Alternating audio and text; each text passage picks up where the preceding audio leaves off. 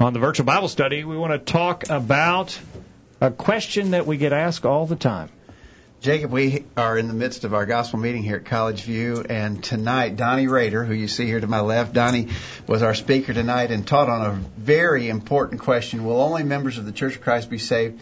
I've told people, I think, when folks find out that we're members of the Church of Christ, we can almost guarantee one of two questions. One will be this question: do you really think you're the only ones going to heaven? Or the other question will be another one we've talked about many times, and that is about instrumental music. We're not going to talk about that tonight, but we'll talk about this one, Donnie.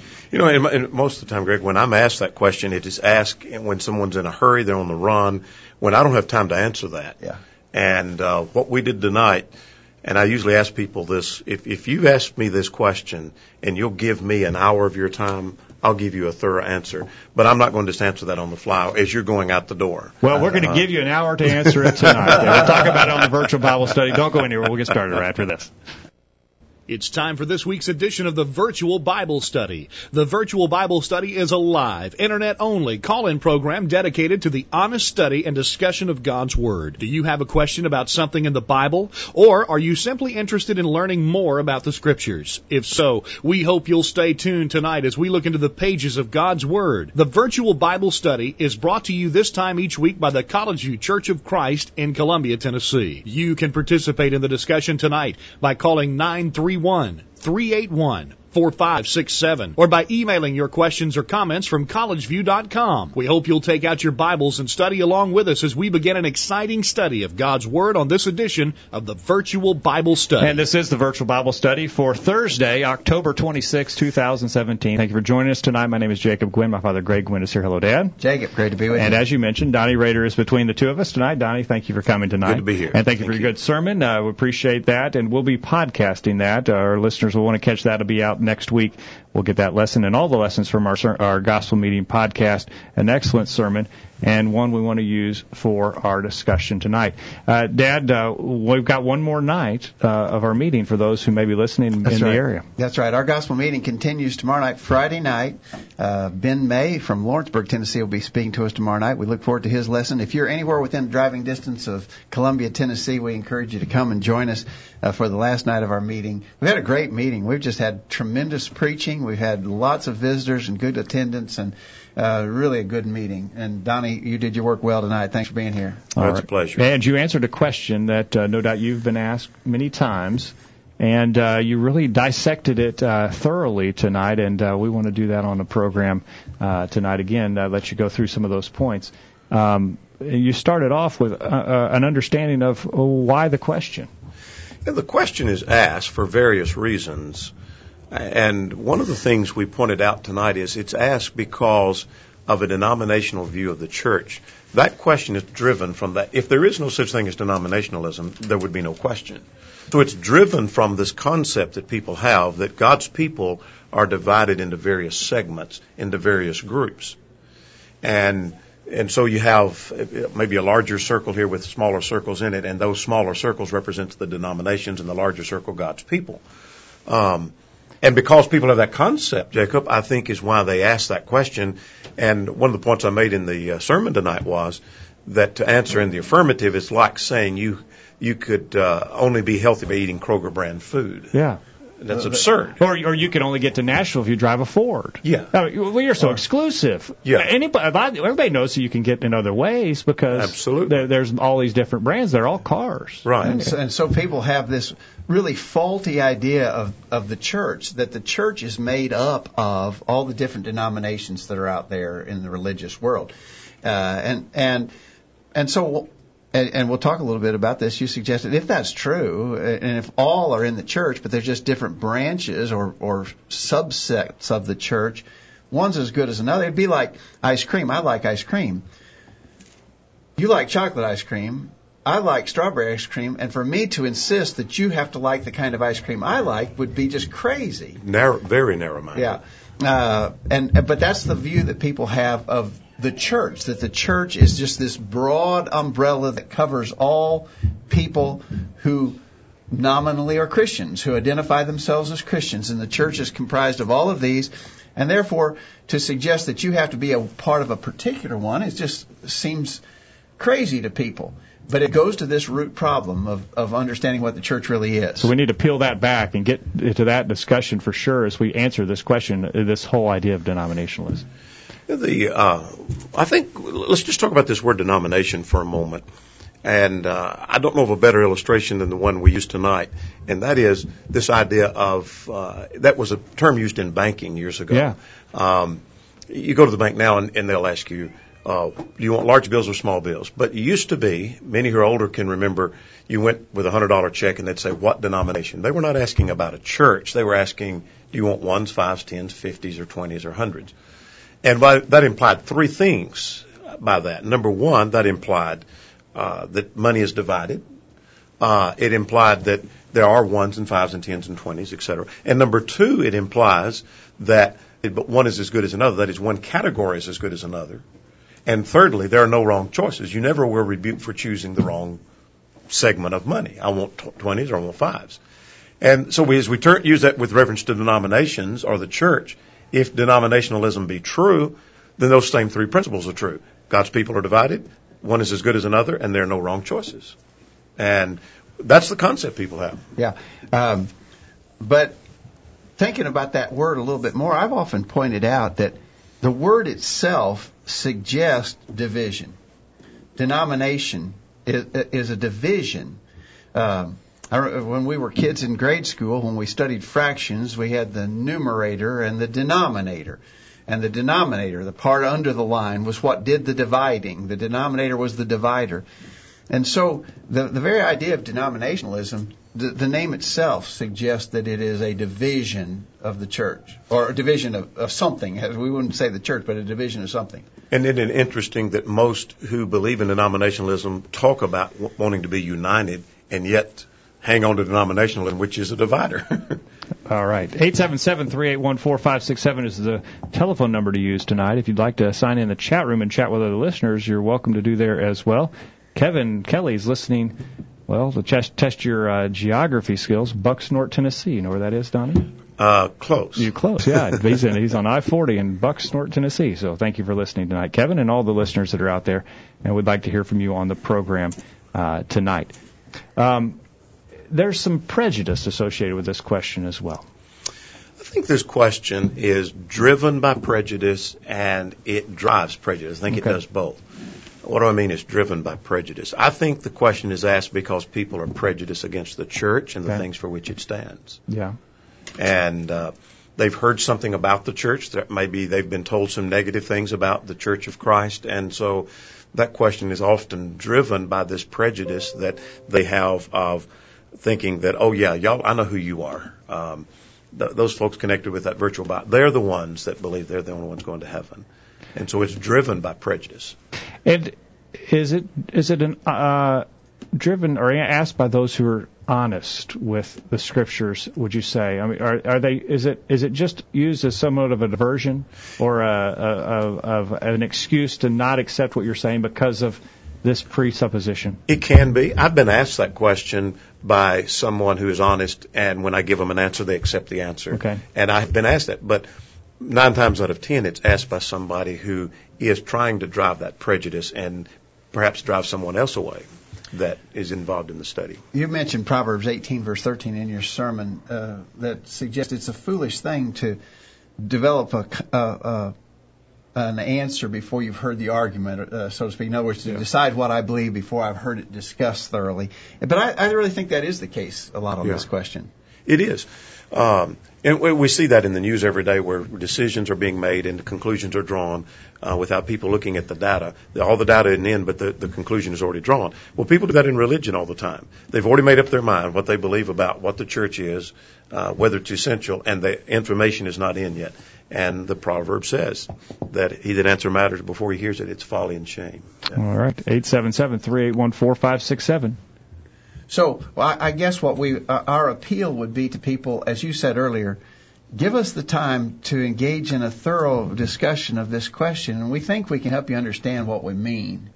But you got to be open to consider this, and you got to be willing to dive in deep enough to get to the answer. And to understand the terminology that's used, Greg. And as I mentioned, as we began the program, I've had people, maybe a plumber comes in and he's working at the church building or at the house, and he throws a question out as he's going out to grab another wrench. And I don't even answer. I don't even try to answer because I can't give him enough information for him to grab a hold of the information. So let's spend some time talking about what the church is, what the Bible says about the church. You know, sort of an example that I've used in the Scripture along that lines was when Jesus was speaking to the Samaritan woman at the well in John 4. She asked a really tough religious question of Jesus. You know, our fathers worshipped in this mountain. She's talking about Mount Gerizim there in Samaria. But you Jews say that we have to go up to Jerusalem to worship, which is right. Well, that was a hot theological question in its day. Jesus didn't compromise the answer with her, but he didn't really get off to try. He didn't have time to discuss the thorough nature of that answer, which I think probably sets a pattern for us. If we don't have time to answer thoroughly, let's put that off until we do have the time. Give them the right information. Yeah. All right. I do think that it's important, and you started out your lesson tonight, Donnie. Let's make sure we understand what the question is and where it's coming from. It's an awful lot rooted in this false idea of the church that the church is this huge, broad umbrella that covers everybody who even vaguely identifies as Christian. And there's just different branches in there, and they all are as good as another. With a lot of flexibility for preference in matters of severe importance. What must I do to be saved? How does God want me to worship Him? What should the church be doing in its work? Contradictory doctrines. Contradictory and essential doctrines. But there's a lot of flexibility in this denominational concept that I'm okay, you're okay, choose the church of your choice. Absolutely. Yeah. You mentioned, I thought it was interesting how you described, we're really in a dilemma. If we don't have time to answer thoroughly, we're in a dilemma because if I say to you, do you believe that you have to be a member of the Church of Christ to be saved? If you say no, then that's not the right answer. We know differently. We wouldn't be able to even harmonize it with everything else that we teach. So you can't say no, but if you say yes, then that's just going to turn people off immediately. Yeah. That's sort of like the fellow who said, he asked another guy, have you stopped beating your wife yet? Well, you can't answer that yes or no. If you say no, that means you are still beating her. If you say yes, that means you have beat her in the past, but you're not now. That's a question that doesn't have a good yes or no answer. And this question is sort of like that. It is, and that's why I just insist. Sit down with me for an hour, and let's study this.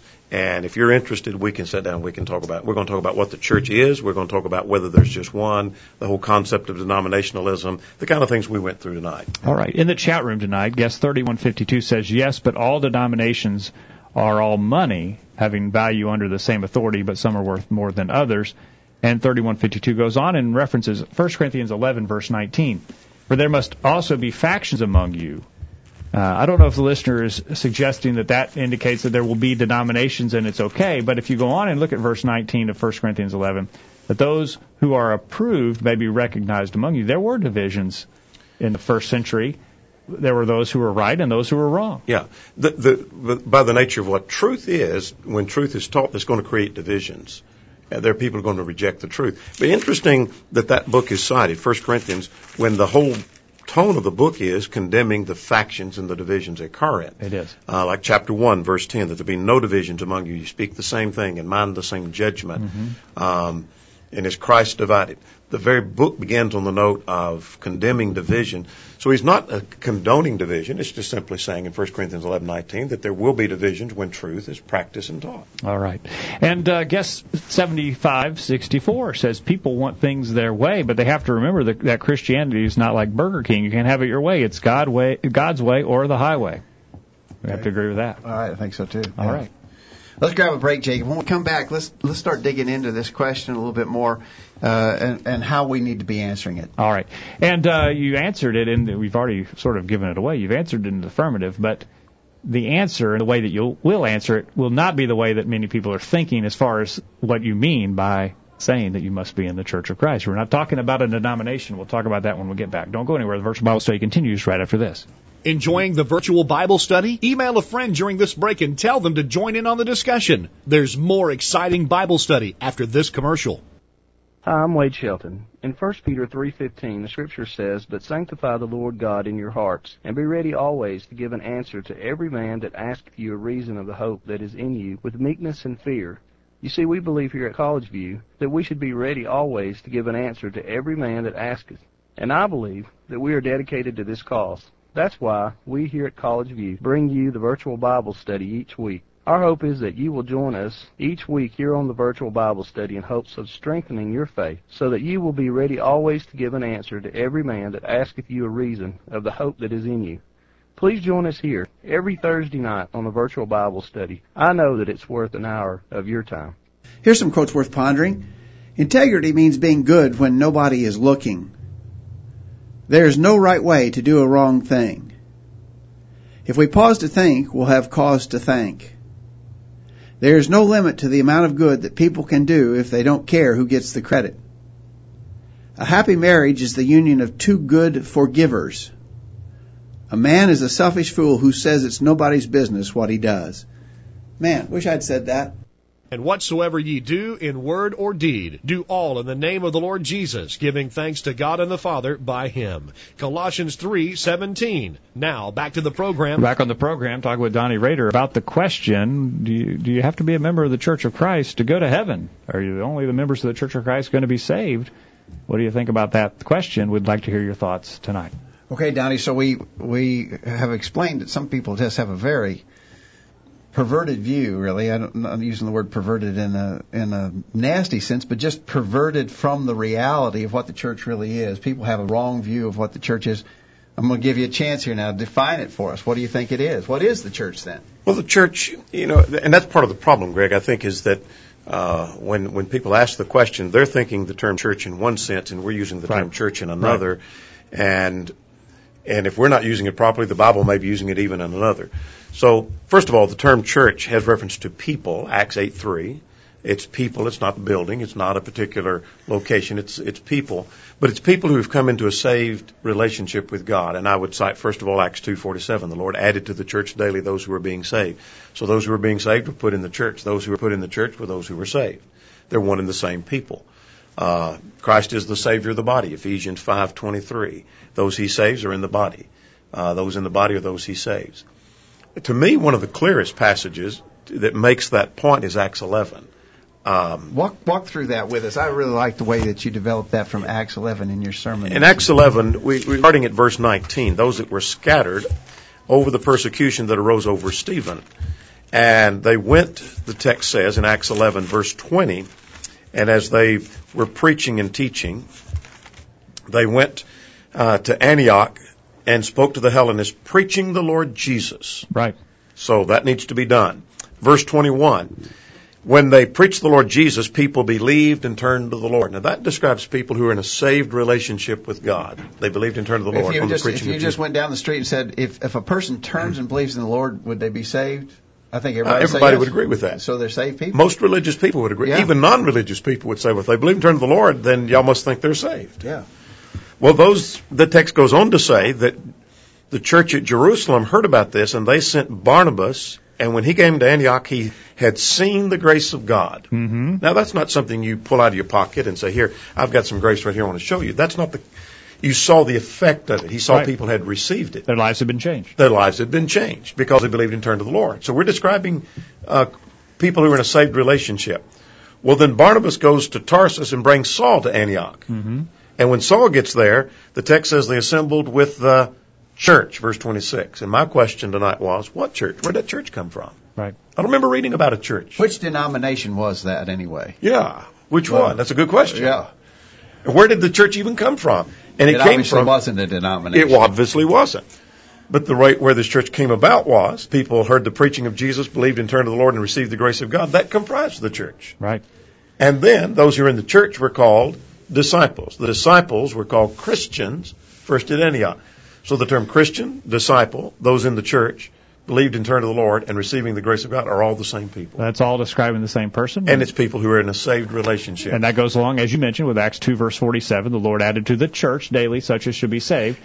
Saved are members of the church. And Jacob, that's like asking the question, must one be in the church in order to be saved? Is like asking, must one be a Christian to be saved? Right. Must one be a disciple to be saved? Right. Must you receive the grace of God to be saved? Must you believe and turn to the Lord to be saved? Because those are all the same people. And everybody would say yes. Absolutely.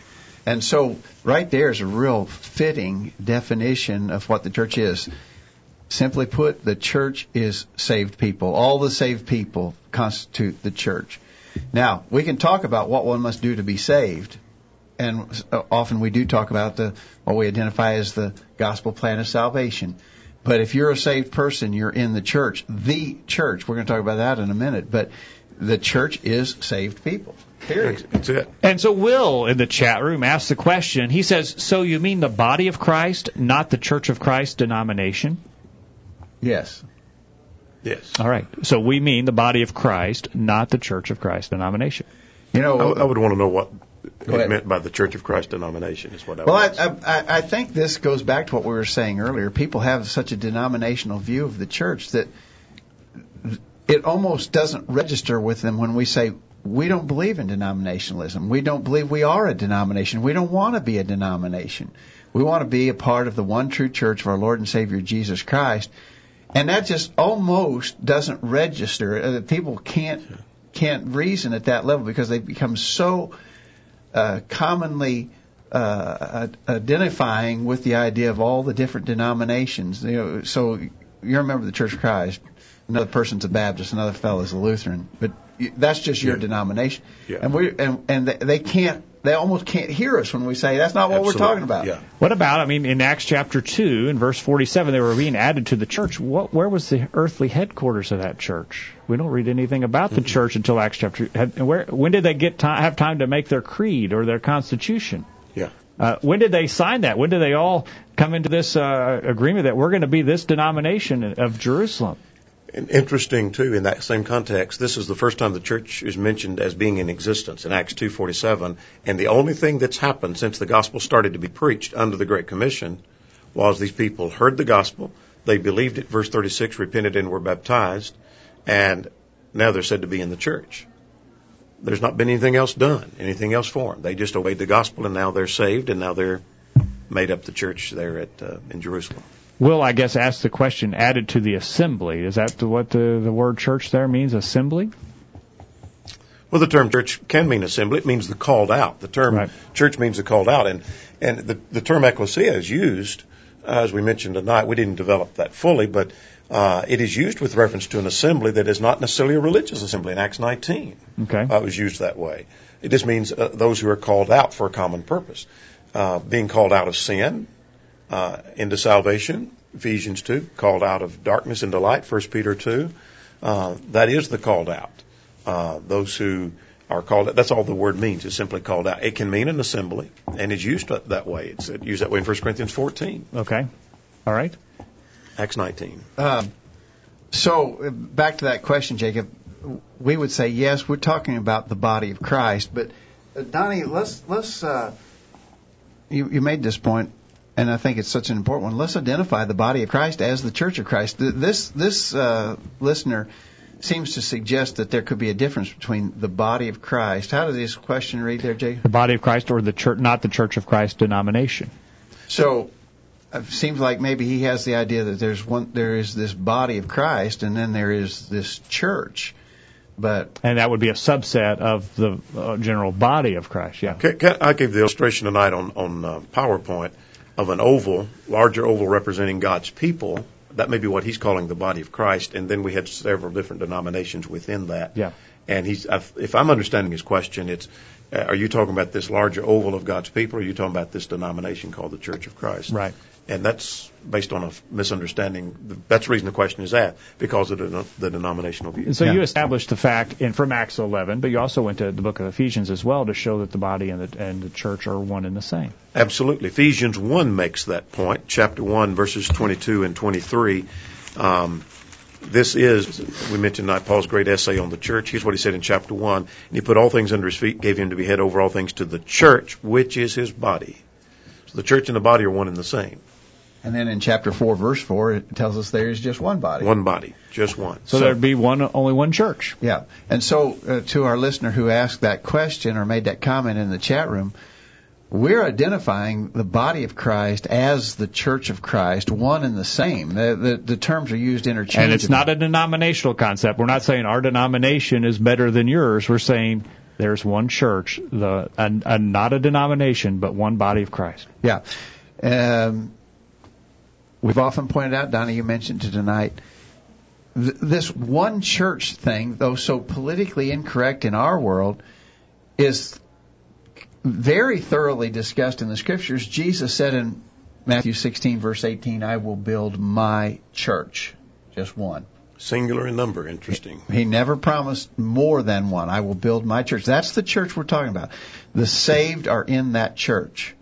And therefore, if you're saved, you're in the church. If you're in the church, you're a saved person. Those terms are synonymous. And so we're beginning to get to the answer. Do you have to be in the church that Jesus died for? Do you have to be in the church that you read about in the New Testament? Do you have to be in the body of Christ? Do you have to be in the church that belongs to Jesus? Do you have to be in Christ's church? Do you have to be in the church of Christ? Which is actually a descriptive term. It's not a denominational title. The church of Christ, it's the church that belongs to Jesus. You know, if we went out in the parking lot, I might point at that and say, that's the car of Donnie. Well, we wouldn't use that. That's not common speech in our time. But people would understand. I'm saying it's a car that belongs to you. Exactly. And that's what we mean when we talk about church of Christ. We're talking about the church, the body of Christ, the church that belongs to Christ. Saved people are added to that church, and you've got to be in that church. If you're saved, you're in that church. If you're in that church, you're a saved person. Yes, the answer to the question then has to be yes, you have to be in that church. And so I would say, for those that may disagree with this idea, Will, for instance, maybe disagree with this, do you believe, do you agree that you have to be in the body of Christ? And to be saved, do you have to be a disciple, as you mentioned from Acts 11, to be saved? You have to be a Christian. If the answer is yes, then that's what we're saying. We agree with you on that. Yeah. And there's no earthly denomination that you should be a part of. We don't read anything about that in the New Testament. You just need to be a part of that body of believers that the Bible talks about. In fact, as was mentioned in the lesson tonight, the idea that we could be all divided up into the thousands of different religious sects that exist in the world today, and that would be okay, completely contrary to the wishes of Jesus, the prayer that he prayed near the time of his death, prayer for unity. Absolutely. John 17:20 and 21. He prayed for not only his immediate disciples, but for those who believe on me through their word. That's me and you. I believe on the Lord through the word of the apostles. And so do you, and all the rest. And that we're to be one, even as they are one, and they were not divided. And that's not a unity, so-called unity and diversity. God and the Father are perfectly, harmoniously united. There's no difference. They don't have an issue of difference at all in any realm. Absolutely. And Jesus prayed that our unity would be like theirs, not some kind of faulty idea of a unity. You believe what you believe. Jacob, you believe what you want to believe. I believe what I want to believe. But we'll just pretend that we're united, although we believe and practice 100 different things. Contradictory things. The opposite things. Absolutely. Guest 3152 says, "Oh, come on, you're tiptoeing around what you believe. You believe you are the only ones going to heaven and everyone else is going to hell." Now, to say it that way would mean that we are somehow the standard, and we're the judge of who gets to go to heaven and who gets to go to hell, and we're not. Well, we're saying that only disciples of Christ are going to heaven, right? And right. I hope 3152 would agree with that. I hope that 3152 would say only those who believe and are obedient to Christ and his doctrine are going to go to heaven. If not, Muslims going to go to heaven, atheists, Satan He doesn't worshipers. believe that. He doesn't believe that. And here's the conclusion. If the Bible says the church is the saved, and there's only one church, then only those in that one church will be saved. I don't know of any other conclusion. It's not a denomination. Yeah. It's just the church you read about in the New pages of the New Testament. And we're going to get to what we need to get to is the last part of Donnie's lesson, where he sought to help us understand how to identify that church. So let's just before we go to this break, let's just summarize what we said. There is this false denominational view of the church that suggests that under the large umbrella are lots of subsets of churches of different denominations, and you can be, one's as good as another. You can be a member of any as long as you're. We're saying that's a faulty view, nowhere described in the pages of the New Testament. That's just not in the Bible, that denominational view. The fact of the matter is that the New Testament describes one church, the body of Christ, the one church He promised to build. There were no denominations in New Testament times. You can't read anything at all about that. What we do know is that the body of Christ and the church are used synonymously. All who were saved were added to the church. If you're in the church, you're a saved person. If you're saved, you'll be in that church. There is just one church, Ephesians 4, verse 4, Ephesians 1, 22 and 23. And we're not tiptoeing around the question. But we do hope you'll stay tuned because we've got more to go and more to get into as we try to answer this question. It's a thorough and involved question, Donnie. You asked for an hour, and we're halfway through, so we've got a lot more to go, and we hope you'll stay tuned. We'll get more after this break. We'll get this week's bullet point, and we'll get back. Don't go anywhere. The Virtual Bible Study continues right after this. Did you hear what they just said? Call in during this break and let everyone know what you think. The Virtual Bible Study continues after this announcement. This is Greg Gwynn with this week's bullet point. It's not uncommon to hear folks say something like, I don't drink alcohol, but I'm not sure you can say absolutely that it's wrong to do so. Or it might be, I don't dance, but I really don't think that you can say it is wrong. Or even, we don't use instrumental music where I worship, but I'm not convinced that you could prove it's wrong to use it. The list goes on and on. It includes subjects like modest dress. I don't wear shorts, but. Or missing the assemblies. I try to be at all the services, but I can't say it's wrong to miss. Or using tobacco. I don't smoke, but. And so on and so on. The really sad thing is that these statements often come from Christians who ought to know better. What these people need to realize is that even though they do not actually engage in the practice, their words amount to an endorsement that others will certainly take to heart. Will they accept the responsibility when a young Christian becomes ensnarled in alcohol use and abuse? Will they acknowledge their flawed teaching when they see a teenager involved in immodest dress or the lasciviousness of modern dancing? When these things lead to other acts of sexual immorality, will they shoulder their blame? What are these folks thinking anyway? When Paul was addressing the use of spiritual gifts, he mentioned the danger of giving, quote, an uncertain sound, unquote, 1 Corinthians 14, verse 8. The result of that, Paul explained, was that people would not know how to move forward.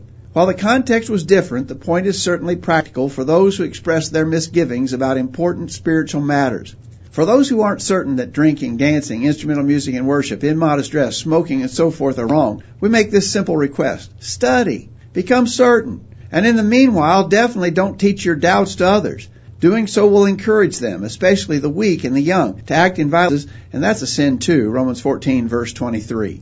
That's this week's bullet point. Think about it. My name is Jim Meisner. I worship at the Church of Christ in Deckerville, Michigan. Be sure to listen to the Virtual Bible Study and watch it. Missed a recent Virtual Bible Study program? Listen to any of our past programs from the archives section of our website. Now, back to the Virtual Bible Study. We're back on the program tonight. Remind you this program is brought to you by the College U Church of Christ in Columbia, Tennessee. Find out more about us at our website, thevirtualbiblestudy.com or collegeu.com, and also find out how you can podcast the sermons presented to the College U Church of Christ recently, including the sermons from our gospel meeting this week. We're talking about the question, will only members of the Church of Christ be saved? Will they be the only ones going to heaven? And getting a lot of comments in the chat room. We'll try and get to those as we answer this detailed question. Donnie, you pointed out that God's way is really narrow. I think this is what a lot of people don't understand. People, in addition to lots of the other misconceptions we're dealing with here, a lot of people have the idea that God is just absolutely open to anything that we want to throw in His direction. Oh, yeah. This is the day of postmodernism. It's a day of a broad-minded liberal spirit. And consequently, how could you be so narrow as to believe some doctrine that excludes somebody? And yet everybody believes a doctrine that excludes somebody. Even somebody who says you have to believe in Christ excludes a Muslim, the Jew, the Jehovah's Witness, and on down the line. Or the atheist. You exclude somebody. But truth, by the nature of what it is narrow. I mean, it's simple, and I don't mean to insult people's intelligence, but 2 + 2 is 4. There is no room for any other answer. 3.9, 4.1 will not do. So consequently, truth, by the nature of what it is narrow. It is narrow-minded. That's the nature of that. And even Jesus talked about the narrow way, Matthew 7:13. Exactly right. So God's ways. Now you suggested a parallel question that I thought was pretty interesting. Yeah, quite often when I'm asked this question, will only those in Church of Christ be saved? And if you answer in the affirmative, which we are, we're not beating around the bush, that how could you be so narrow-minded as to exclude these people? Well, my parallel question is simple. Do you have to believe in Christ in order to be saved? And the person usually says, yes, you have to believe in Christ. And my response to, you mean to tell me you believe the Jew's going to be lost? How could you believe such a narrow-minded? Do you mean the Muslim is going to be lost? How could you be so narrow-minded? Do you mean to tell me the Jehovah's Witness who deny the deity of Christ, that they're going to be lost? And their answer usually is, well, yeah. And they're backed into a corner now. Because they're narrow-minded. And so I'm trying to point out, you're narrow-minded. We all are.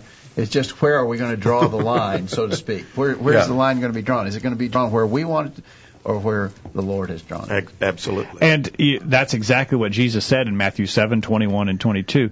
Not everyone who says to me, Lord, Lord, shall enter the kingdom of heaven, but he who does the will of my Father in heaven.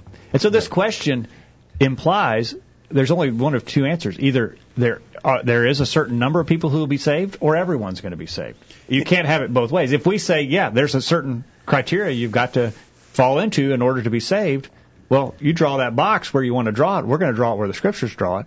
Otherwise, everybody's going to be saved. Everybody's going to be saved. And interesting, that very same text you just read from just a few verses earlier, Greg just cited chapter 7, 13, 14, that many would be lost and only few be saved. The contrast is most of the world will be lost and only a few be saved. That is quite narrow-minded. Yeah, exactly right. Exactly right. All right. Let us know your thoughts. All right. Okay. You're telling me there's just one. How in the world am I supposed to know which one is the right one? I mean, because right here in Columbia, Tennessee is not a huge city, but big enough that we've got, my guess would be hundreds of different religious groups. And you're telling me that there's really just one. How am I going to know it? That's an interesting question. And I think the answer is quite simple. And when we make a parallel, that the method that people use of finding the New Testament church, are they going about finding the church that they think is the right church, seems absurd when you apply it to something else. And I gave the illustration tonight of looking for a lost boy. Really good.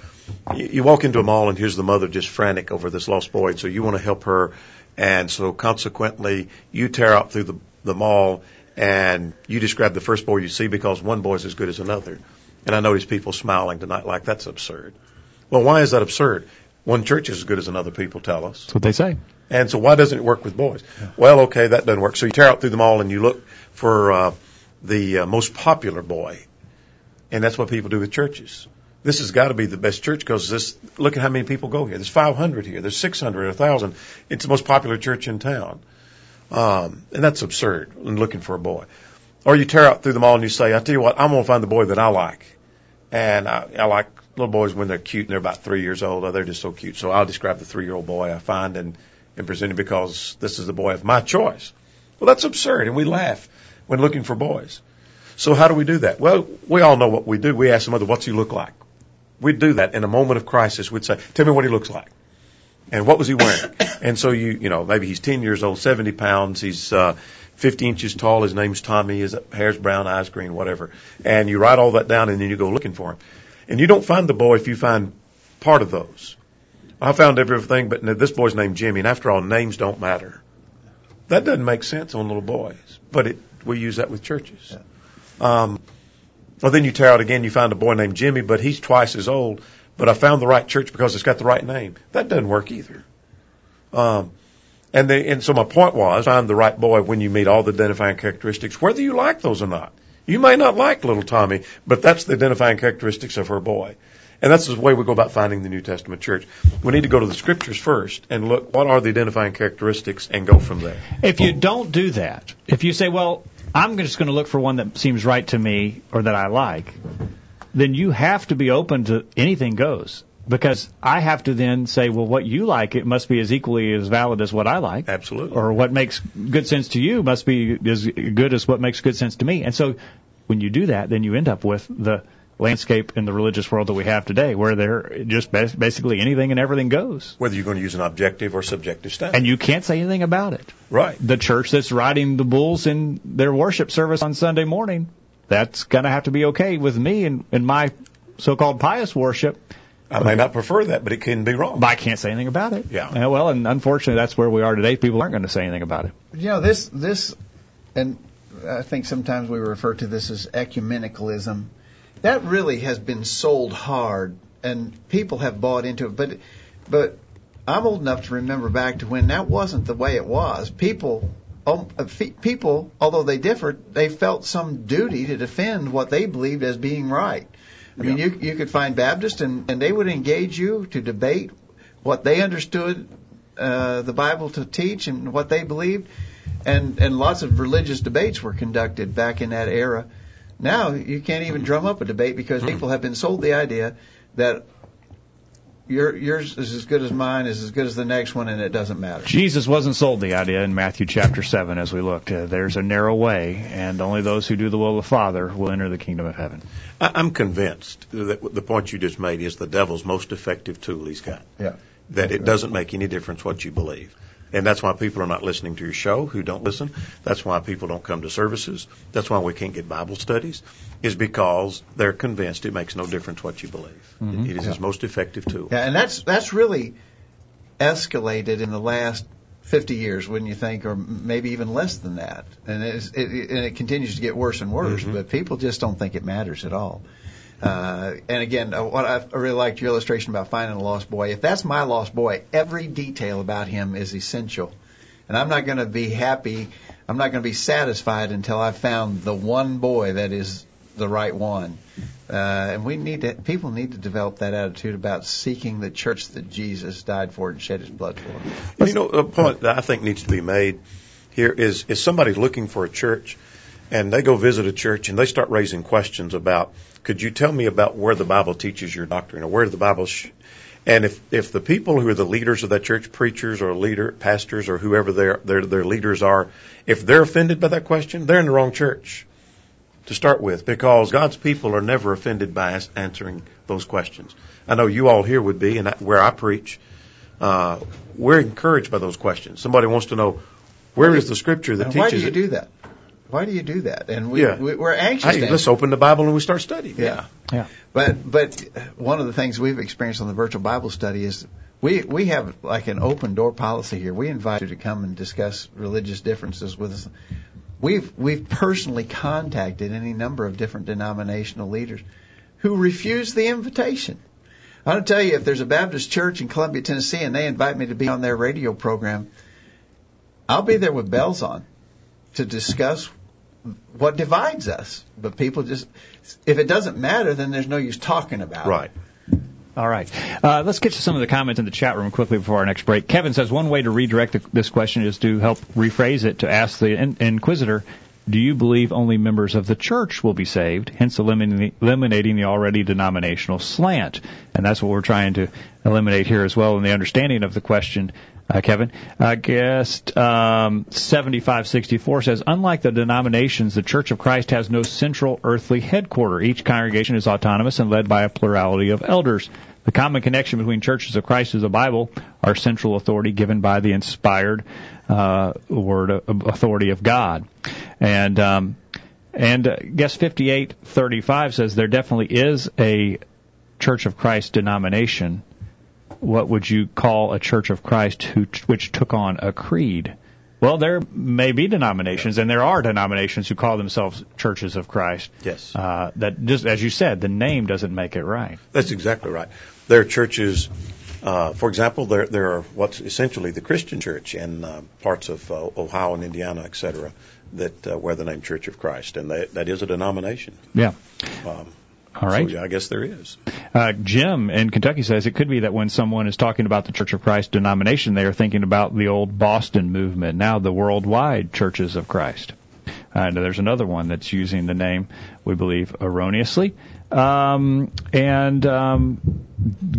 asked the question, do you believe that everyone who is religious, no matter what they believe, will be saved?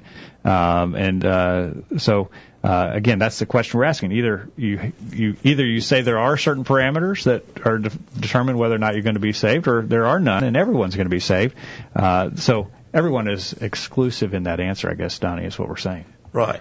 Now, if I understood that question, are we saying Will everybody be saved? Is that what the question Jim was? was asking the question of those who were posing the question. The question. Yeah, it comes back to how narrow. How narrow are you going to be? Are you going to be? And we've got to go to the Scriptures as the standard for that. And that's what we've tried to do. Otherwise, there is one body, there is one church, and the church is those who are saved. And I don't know of any other conclusion. That's the only place you can draw the line. Right. Otherwise, it's just going to be subjective. One must be in the body to be saved, and if there's one body, and then here are the identifying characteristics, and a church that meets those characteristics is that New Testament church, and if they don't meet the characteristics, they're not that church.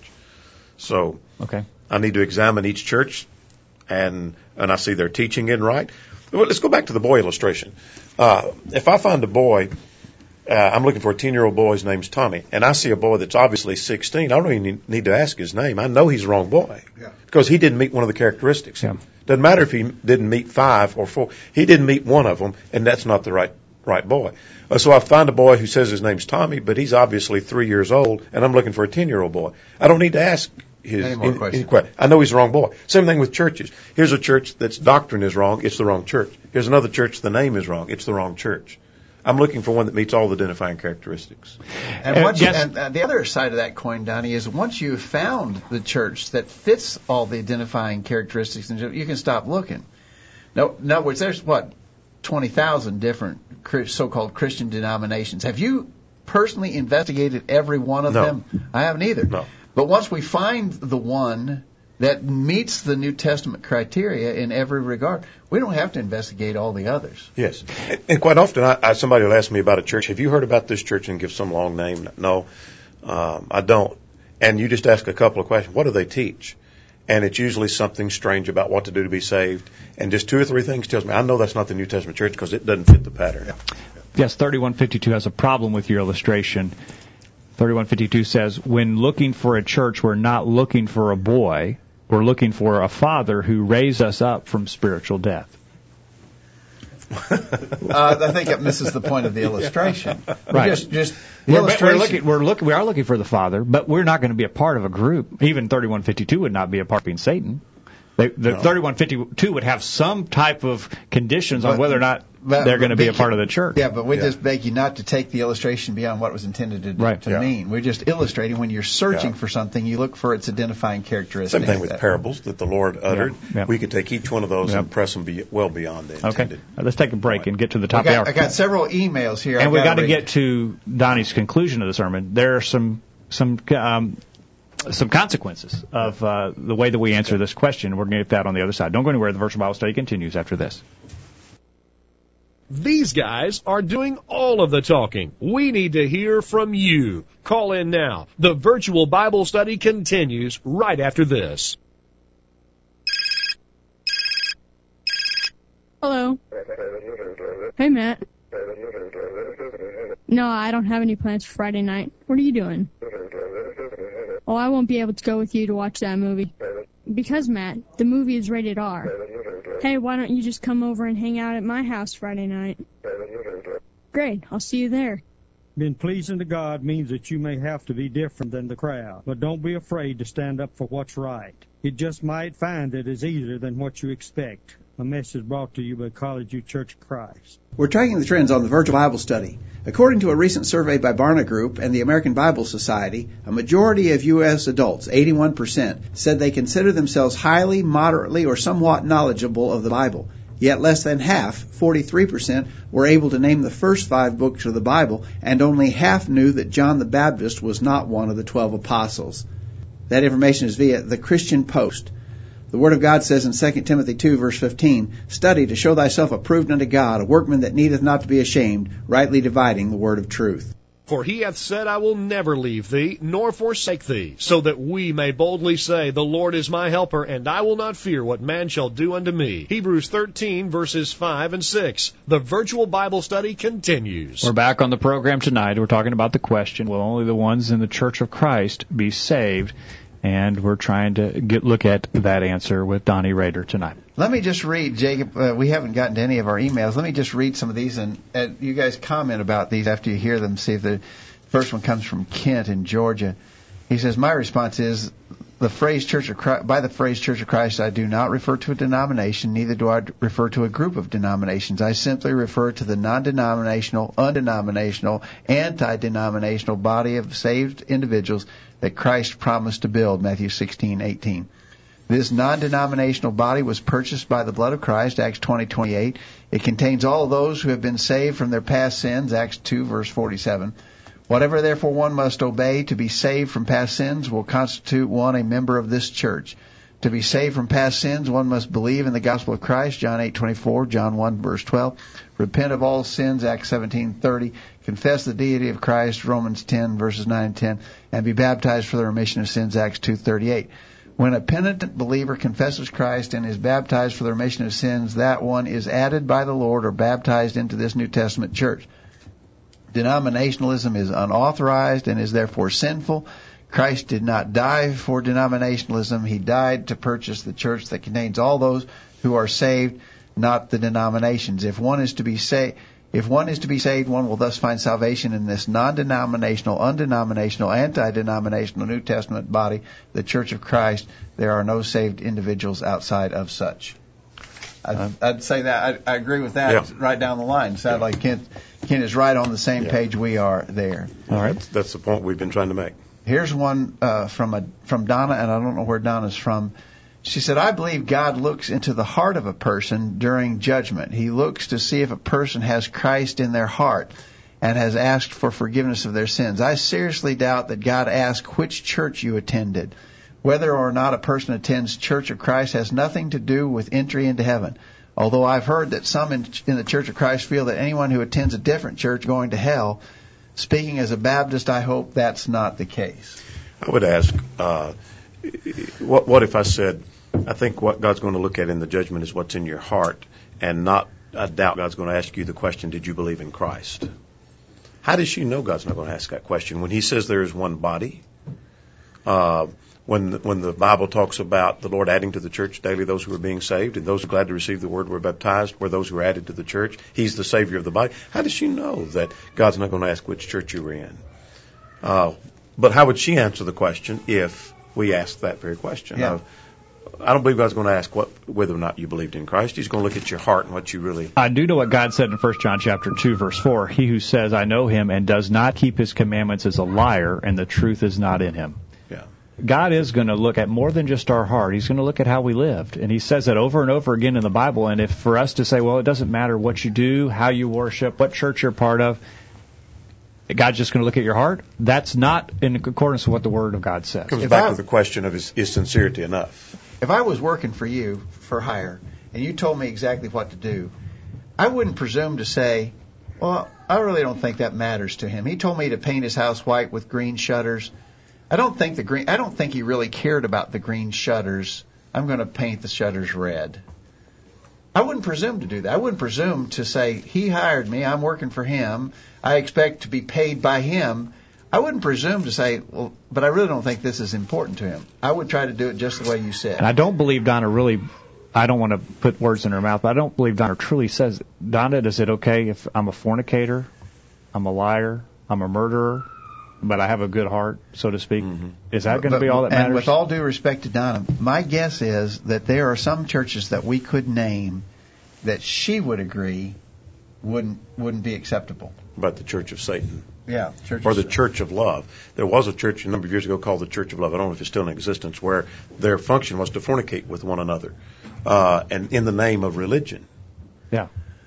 No. Yeah. And so, would it be okay to be a part of that? Would it be okay to, or even what about Jehovah's Witnesses or Mormons or Catholics? A lot of people draw the line there. Somewhere you how are you going to draw that line? But thank you for your email, Donna. We'd like to talk with you further about that if you would. Got another email from Georgia from Chris. He says, being a member of the Church of Christ, I would answer this question by showing them in the Bible that there is only one body. Jesus is the head of this body, the church. God adds you to the body. You do not join. I would then teach them what to do in order to be added to that body. I agree. I agree with that, too. No problem. Okay, here's Hucky. He says, as a member of the Lord's body, here's how I respond when asked this question. I mentioned to them that having grown up in the Catholic Church, we said a prayer that mentions the Catholic Church as the one true, holy, and apostolic church. The Baptist Church believes that it has come down in history to us from John the Baptist and thus is the only true church. The Mormons believe they are the true church of Jesus Christ, and so forth. Few, if any, religious bodies do not see themselves as the true church and state so, either in their creeds or by their teachings to their own members. Thus, it's not a concept foreign to anyone in the religious world and is not unique to hear members of the Lord's body make this claim. I believe the ones who are making the loudest noise are such as those mentioned above, who do not like the idea that someone else is making a claim to be the true body of Christ, and they are offended by it and seek to rebuke the Lord's people with such a charge, but cannot because they do not have the truth on their side. If it's not true, then the one who opposes it should have no trouble proving it wrong.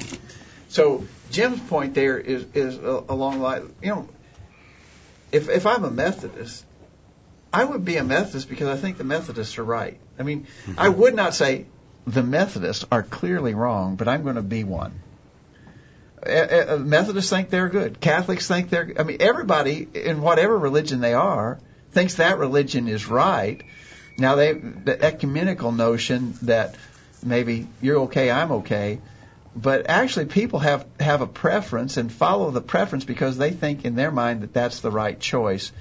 Why is it wrong for others to do the same thing? I think is basically what Jim is saying there. Okay. That's a good point. All right. Any other emails tonight? That covers emails. Thank you for your emails tonight. Donnie, quickly before we conclude, you said there's some consequences for the way we answer this question. What I mean by consequences is if this is not just an academic question that we're interested in, okay, we all agree on this, so let's fold our Bibles and go home. What here tonight is true, that one must be a member of the Church of Christ in order to be saved, then that demands two things. That one be in the church in order to be saved. And, I mean, that's a simple conclusion.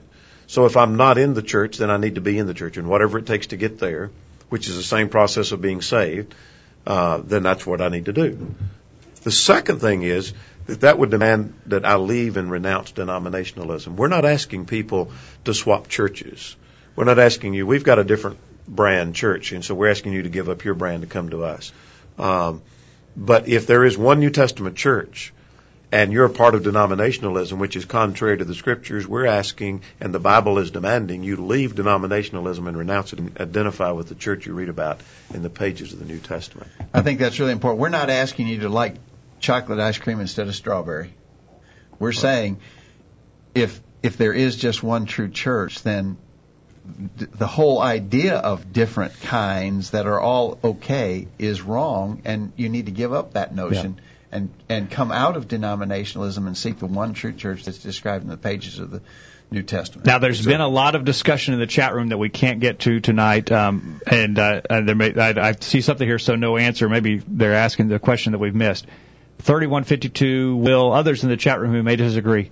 We just ask if you would send your questions for us in an email. We will answer them next week on the program. Yeah, we haven't been able to keep up with the chat room tonight, but that's okay. Send us an email with just state your question for us to consider. We can answer it next week. And if you want to come on the program next week, we welcome you to do that as well. You can put that in your email as well. But just send us an email, and we can address your question. We don't want to leave any question unaddressed. We believe we can answer the questions that have been posed. We just haven't had time to get to all those in the chat room. Exactly right. Okay. We've had a good discussion tonight. Donnie, thank you for sticking around and talking about this again. Thank you for your good lesson tonight. We will put it in the podcast feed for our listeners who want to listen to that lesson and the other lessons. Dad, one more night of our gospel meeting tomorrow night, 7 o'clock here at the College View Church of Christ. Join us here. Ben may bring a lesson, and actually sort of a close follow-up to the lesson tonight.